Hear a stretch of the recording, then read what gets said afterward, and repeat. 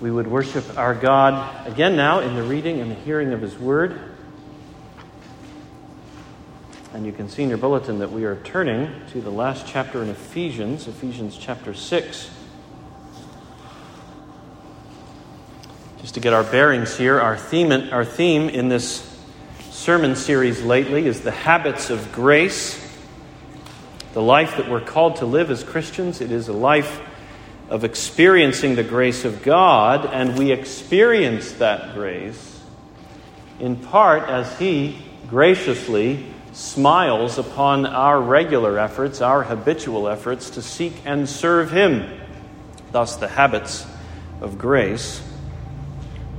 And for the past few Sundays, our theme has been the weekly habit of keeping the Sabbath day, the fourth commandment. Remember the Sabbath day to keep it holy. 6 days you shall labor and do all your work, but the seventh day is a Sabbath to the Lord your God. And so we started there, and we talked about how now it's the first day of the week that we keep holy to God, thanks to the resurrection of our Savior. And then a few Sundays ago, Dave had some more to say on that theme. We talked about what it looks like practically to keep that one day holy. The Lord's Day is rightly observed when His people rest from their daily callings in order to delight in and honor Him. So that's where we've been lately. This week, we're going to make a move as we press on in our sermon series. This week we're going to move into the kinds of habits and disciplines that mark our Christian lives throughout the week. So yes, the first day of the week we keep holy to God, but then every day of the week, including Monday through Saturday, we keep up certain habits and disciplines of holiness, and we do so because God has loved us, and we want to walk in that love all week long, every day. And that includes, and this is going to be our focus today, that includes our habits and routines of reading the Bible. So that's going to be our focus today, and perhaps not just today, maybe for a few weeks. Our habits and routines of reading the Bible. We want to have some sense of how important it is that we're seeking out God's Word as a matter of heartfelt habit. It's really important, and Ephesians 6 is a really good place to go in order to be reminded of that. So let me read for us Ephesians 6, beginning at verse 10. You can see in your bulletin, we'll be training our attention on a few verses there, 14 to 17, but let's back up to verse 10 and see how Paul gets into it. Paul writes, "Finally, be strong in the Lord and in the strength of His might. Put on the whole armor of God, that you may be able to stand against the schemes of the devil. For we do not wrestle against flesh and blood, but against the rulers, against the authorities, against the cosmic powers over this present darkness, against the spiritual forces of evil in the heavenly places. Therefore, take up the whole armor of God, that you may be able to withstand in the evil day, and having done all, to stand firm. Stand therefore, having fastened on the belt of truth, and having put on the breastplate of righteousness, and as shoes for your feet, having put on the readiness given by the gospel of peace. In all circumstances, take up the shield of faith, with which you can extinguish all the flaming darts of the evil one. And take the helmet of salvation and the sword of the Spirit, which is the word of God, praying at all times in the Spirit with all prayer and supplication. To that end, keep alert with all perseverance, making supplication for all the saints, and also for me, that words may be given to me in opening my mouth boldly to proclaim the mystery of the gospel, for which I am an ambassador in chains, that I may declare it boldly as I ought to speak." So this is the word of God given through the Apostle Paul. Let's pray together. Father, we thank you for your servant Paul. who wrote these words. We thank you above all for your Holy Spirit, by whom he wrote them. And now it is that same Spirit who is at work in us and among us so that we might understand and rise up and live like it. And that is our prayer now. Spirit of God, Spirit of the living God, come and do your gracious work among us. We trust in Christ. We boast in him. We boast in his cross. Amen.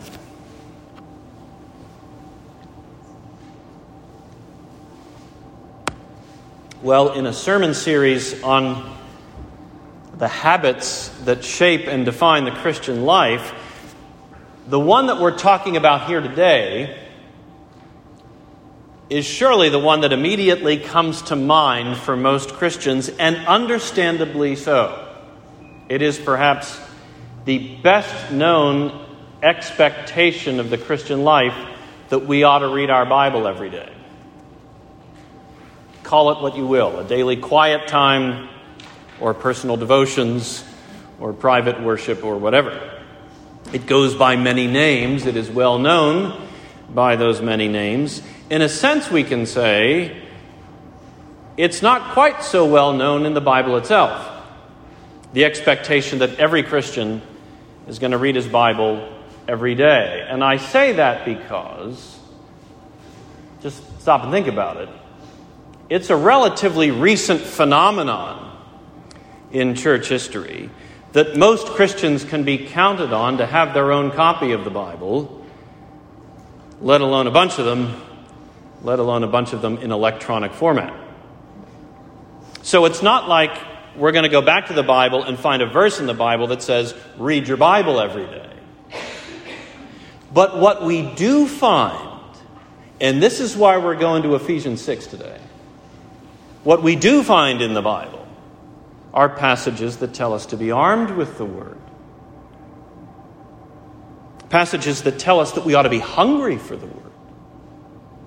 Passages that tell us that we vitally need what's to be found in the Word. And the implication of those passages is, yes, we are regularly going to be reaching for our Bibles here in the 21st century in order to express that and to experience that. And Ephesians 6 is one of those passages. It was several years ago that we made our way through the book of Ephesians. So this morning, I suppose, this is like going back to tour a facility that we haven't visited in a long, long time. And in this case, the facility just so happens to be an armory. In this passage, Paul's talking about how we need to be armed for spiritual conflict. And there's a lot in here as Paul takes us on the tour. There's a lot in here that has to do with the Word of God.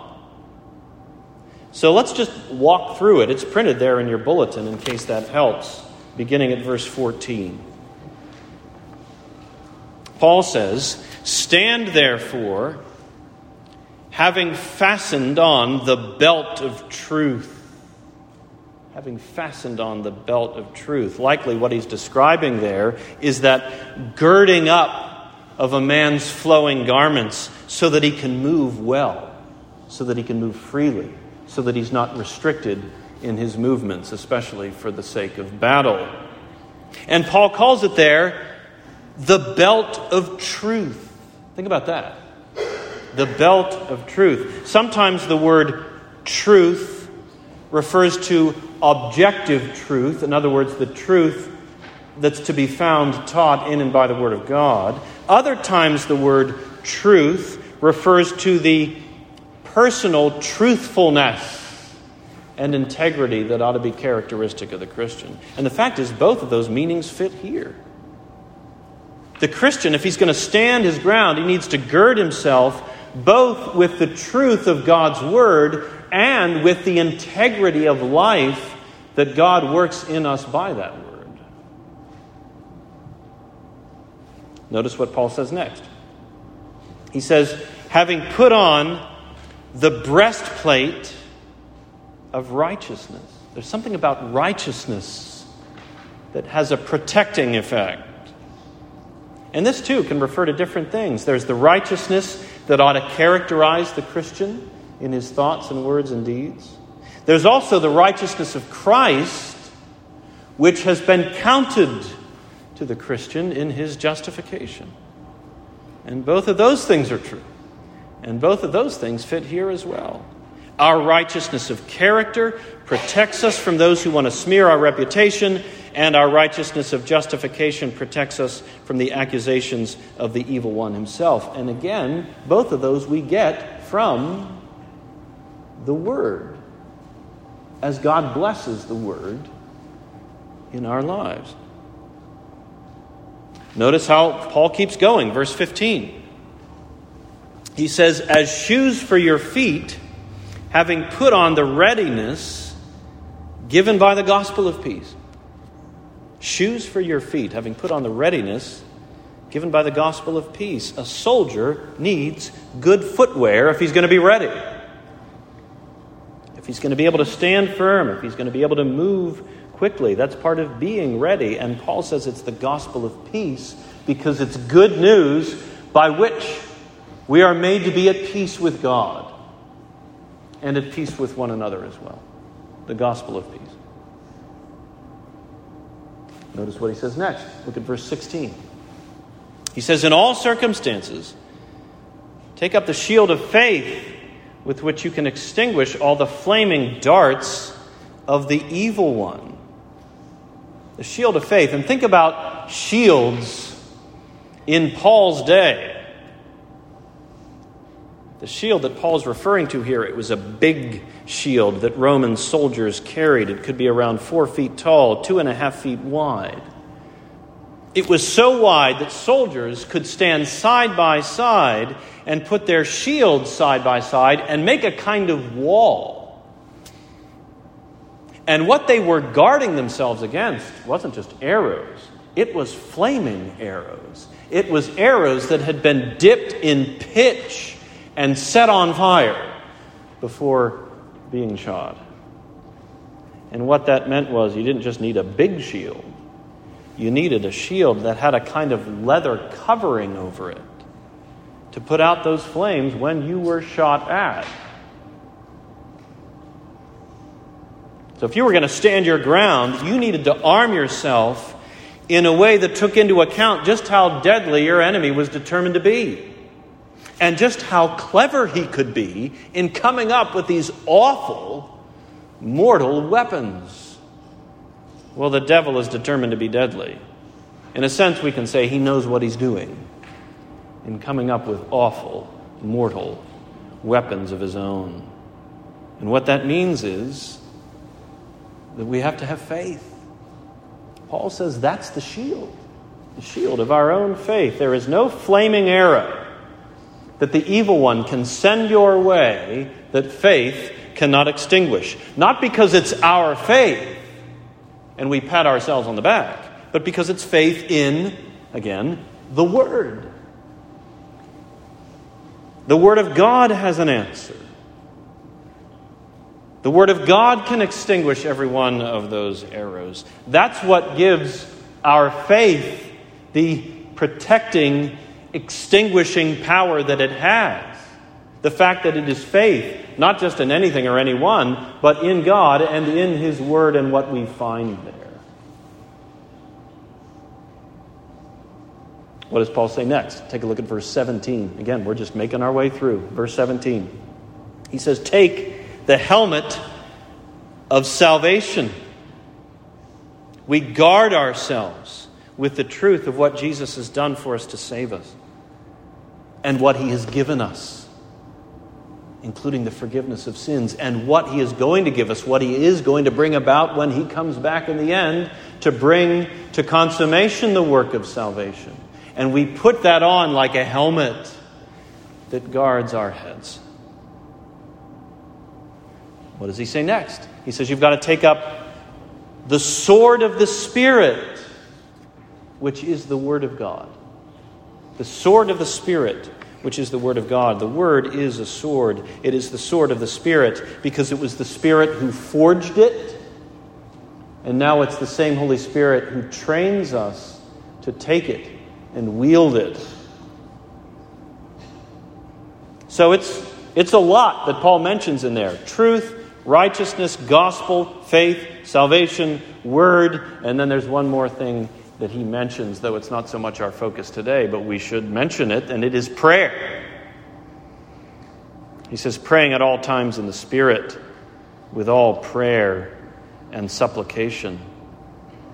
Fitting, isn't it, that that's the one that rounds all of that out? Because we can arm ourselves in all of the ways that Paul has just described with the Word, and then we need to pray. Because it is God by His grace who blesses that Word in our lives so that we are guarded well, so that we wield it well. So there's our overview. There's a walkthrough. Verses 14 through 17. And as I said, there's a lot in there that has to do with our relationship to the Word of God. The point is, we need to be armed with it. Ephesians 6, we need to be armed with the Word of God, which we have now in the writings. These writings that have been given to us by God. We need to be armed with the Word. Ephesians 6. And of course, the point is that we need to be armed with it because we are up against all sorts of temptations that would push us and pull us away from truth and truthful living. And it's the Word, and only the Word, that has the answer for them, so that we're guarded against them, so that we can be strengthened in the face of them. From the moment you wake up in the morning, every day, including today, you find yourself pushed and pulled by so many different factors, pushed and pulled to disbelieve and to disobey. You find yourself positively assaulted with so many different temptations to deny God and the gospel. That's reality. That's what life is like in this age. So, for example, you're pushed to believe that God's love for you ran out yesterday, if He ever loved you at all, so that you're a child of wrath again. Well, the Word that you're called to arm yourself with, the Word has an answer for that. For example, Romans 8:1, which says, there is therefore now no condemnation for those who are in Christ Jesus. Or Romans 5:1, which says, since we've been justified by faith, we have peace with God through our Lord Jesus Christ. You see, it really is the gospel of peace. Or another example, you're tempted to fly off the handle today at somebody. Again, maybe the same somebody that you blew up against yesterday. Well, the Word has an answer. The Word has something to say to prep you for that. Like Proverbs 14, where it says, whoever is slow to anger has great understanding, but he who has a hasty temper exalts folly.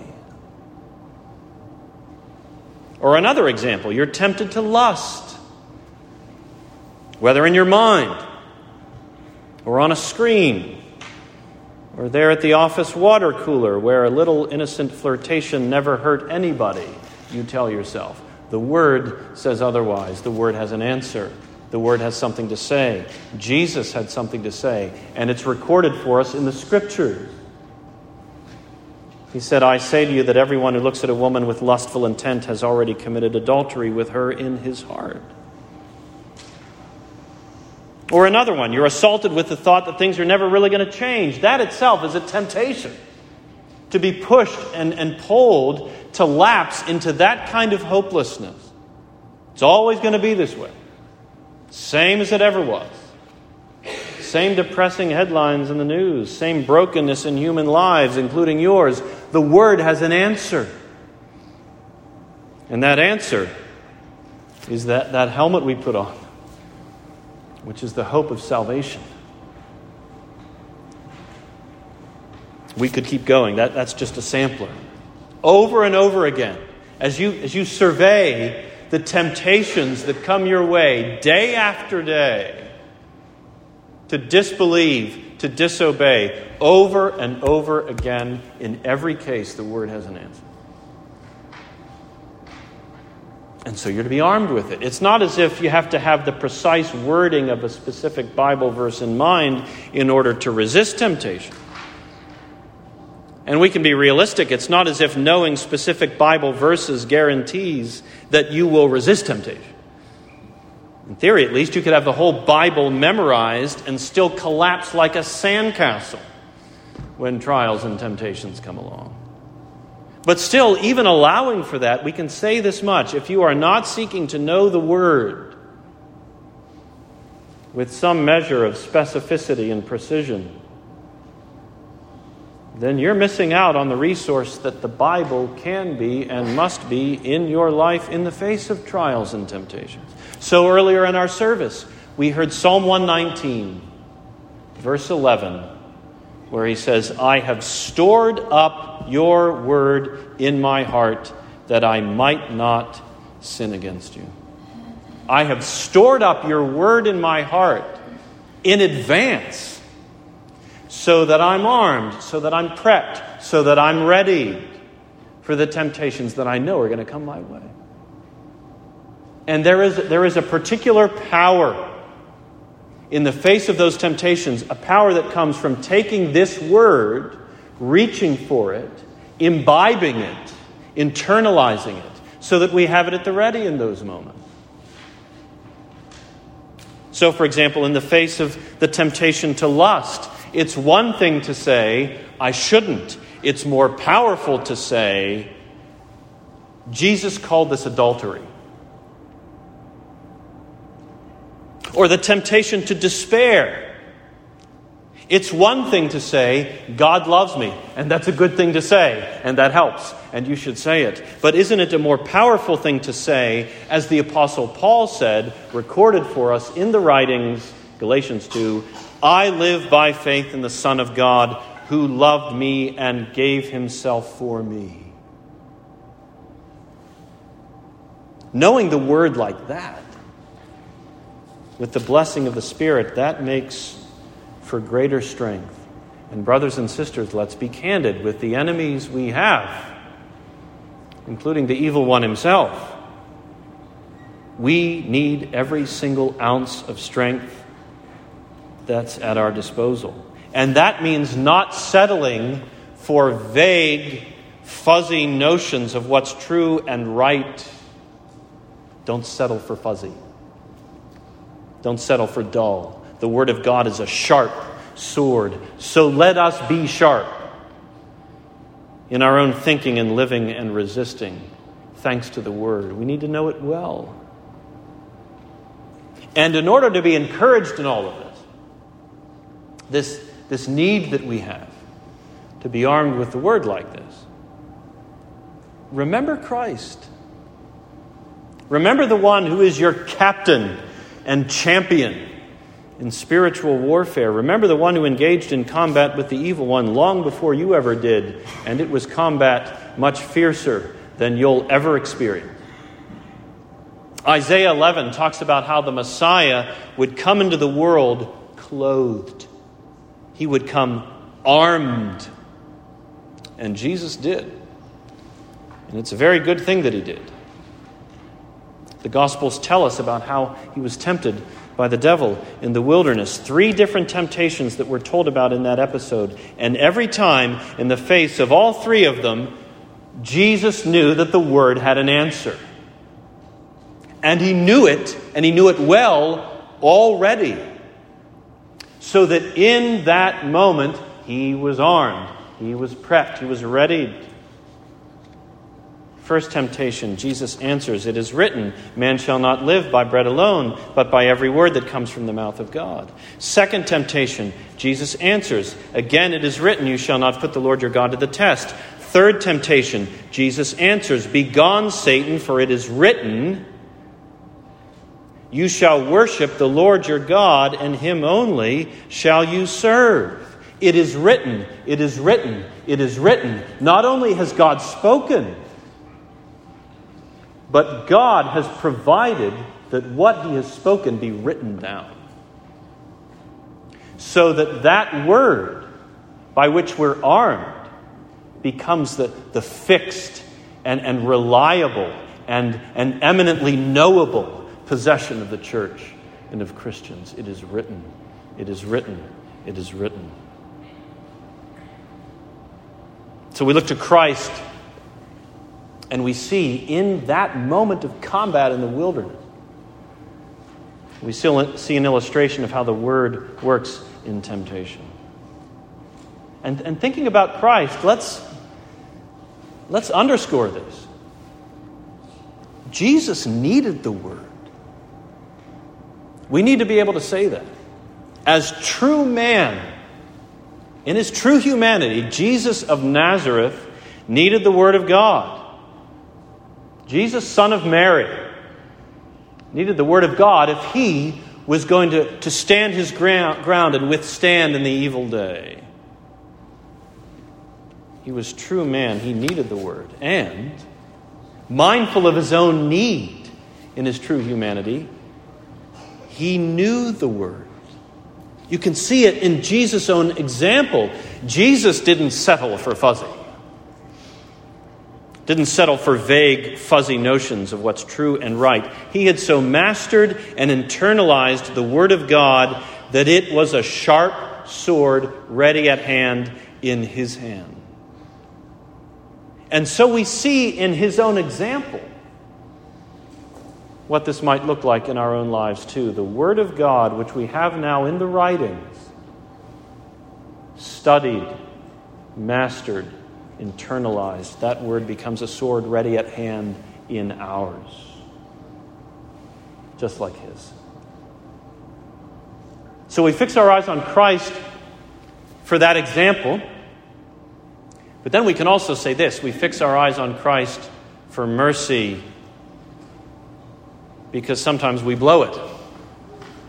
Sometimes we fail. Here we're talking today about the vital importance of being armed with the Word. And I know, even as we reflect upon these things, we are all mindful of the fact that we don't walk worthy of this calling entirely as we should. Sometimes you're pushed and pulled to disobey and disbelieve, and you blow it.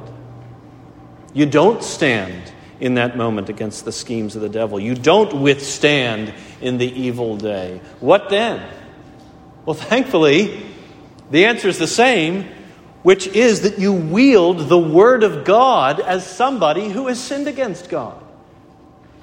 Because as we've been reminded, what we find in the Word, among other things, among many things, is the truth of salvation. What we find there, sure enough, is a gospel of peace. Good news for sinners by which we are brought back to God after all. So whenever you fall, whenever you fail to stand against some temptation because you weren't rightly armed with the Word, in that moment, well, now there's a new temptation, having been knocked down, and that new temptation is to stay down and quit. Whatever you do, whispers the evil one in subtle ways. Whatever you do, don't get up. Don't repent. Don't avail yourself of the blood of Jesus. Don't believe in the forgiveness of sins. Just stay down. Quit. See, that's now the temptation. In the wake of our own sin, that's what the enemy wants when we have failed. And the Word has an answer. And the answer begins with Jesus. He never fell. Not once. He always stood every time, including when it was time to stand up and rise up and die and to pay for our sins.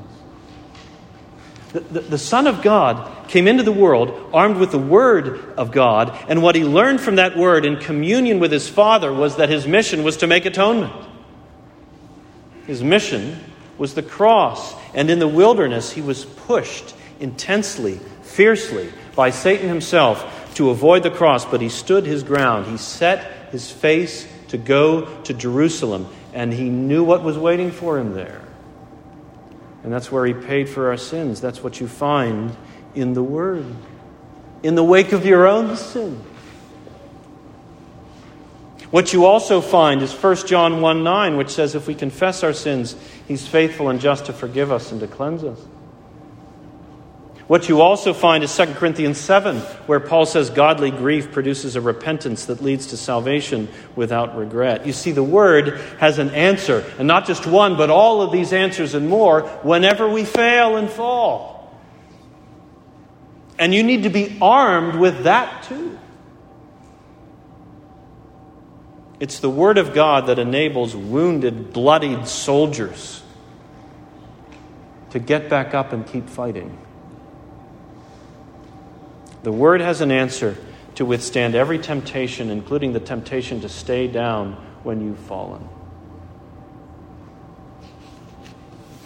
So we look to Christ not only for the example that He set in wielding the Word, but in the mercy, the abundant mercy that we find in Him whenever we haven't been the people of the Word that we ought to be. So here's how I want to challenge us today.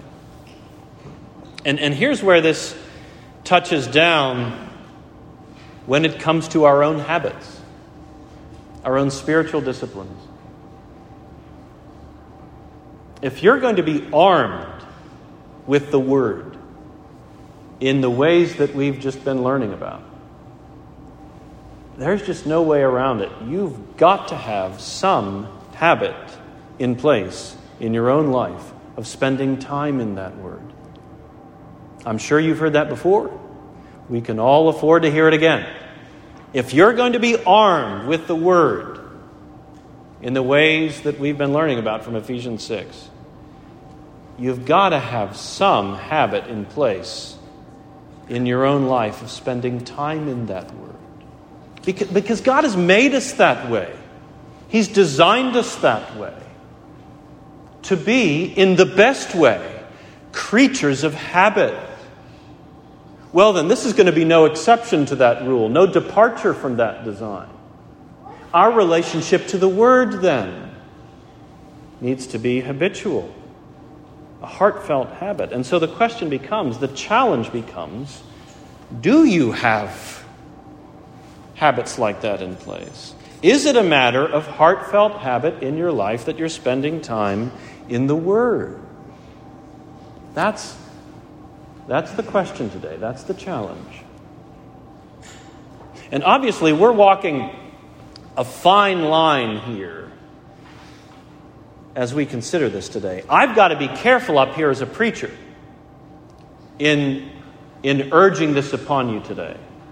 On the one hand, I want to urge you, I need to, and urge myself, on the basis of God's Word, that yes, we need to be cultivating regular habits of being in our Bibles in some way. On the other hand, we have to respect the wide freedom and latitude that belongs to us as Christians when it comes to exactly what those habits are going to look like in any particular Christian's life.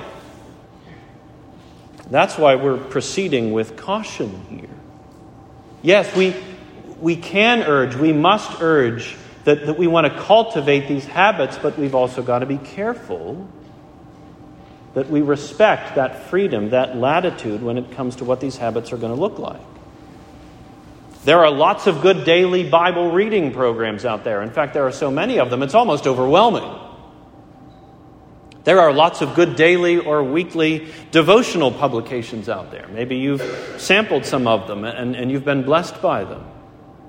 I'd be a Pharisee if I stood up here in the pulpit and said, your regular habits of being in the Bible must look like thus and so. Especially if I take what works for me as a Christian and urge it upon you as if it were the Word of God, as if that were the commandment, the requirement of God. No, we've got freedom here. We've got latitude here.